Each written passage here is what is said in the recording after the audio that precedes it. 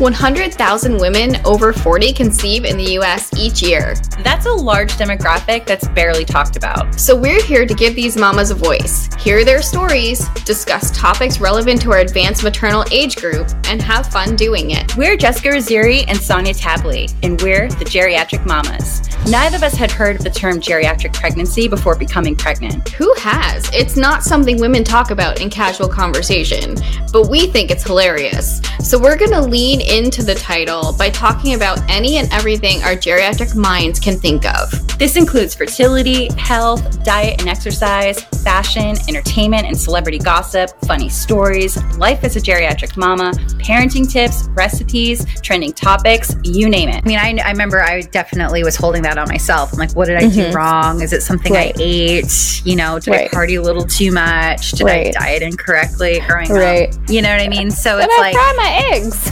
Yeah. I fry my eggs. Irresponsible reproductive citizens. Oh, that's a good one. When a pregnant woman looks at an ugly animal, her baby will resemble that animal. Wait, that explains a lot. You're thinking like, oh, like the ugly babies out there? Like, what animals? Looking at. Do you work in a zoo by chance? That's hilarious. Yeah.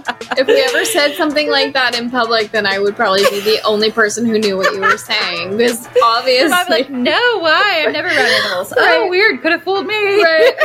I'm looking at her and I'm looking out the window and I was like, did I have a girl or a boy? I could not remember. I was just delirious. Yeah. I was like, what is this? Is this a girl? Is this a boy?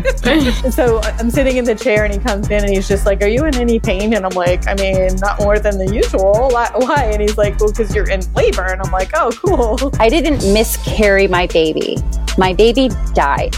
We were told we're going to come at this time, at this day, and pick up the boys, have them ready. So I will never forget buckling them into their car seats and, needing to walk back into the house and go into their baby's room without a baby there. I feel like at this point we've just like flopped into it. We're done meeting. We've flopped in.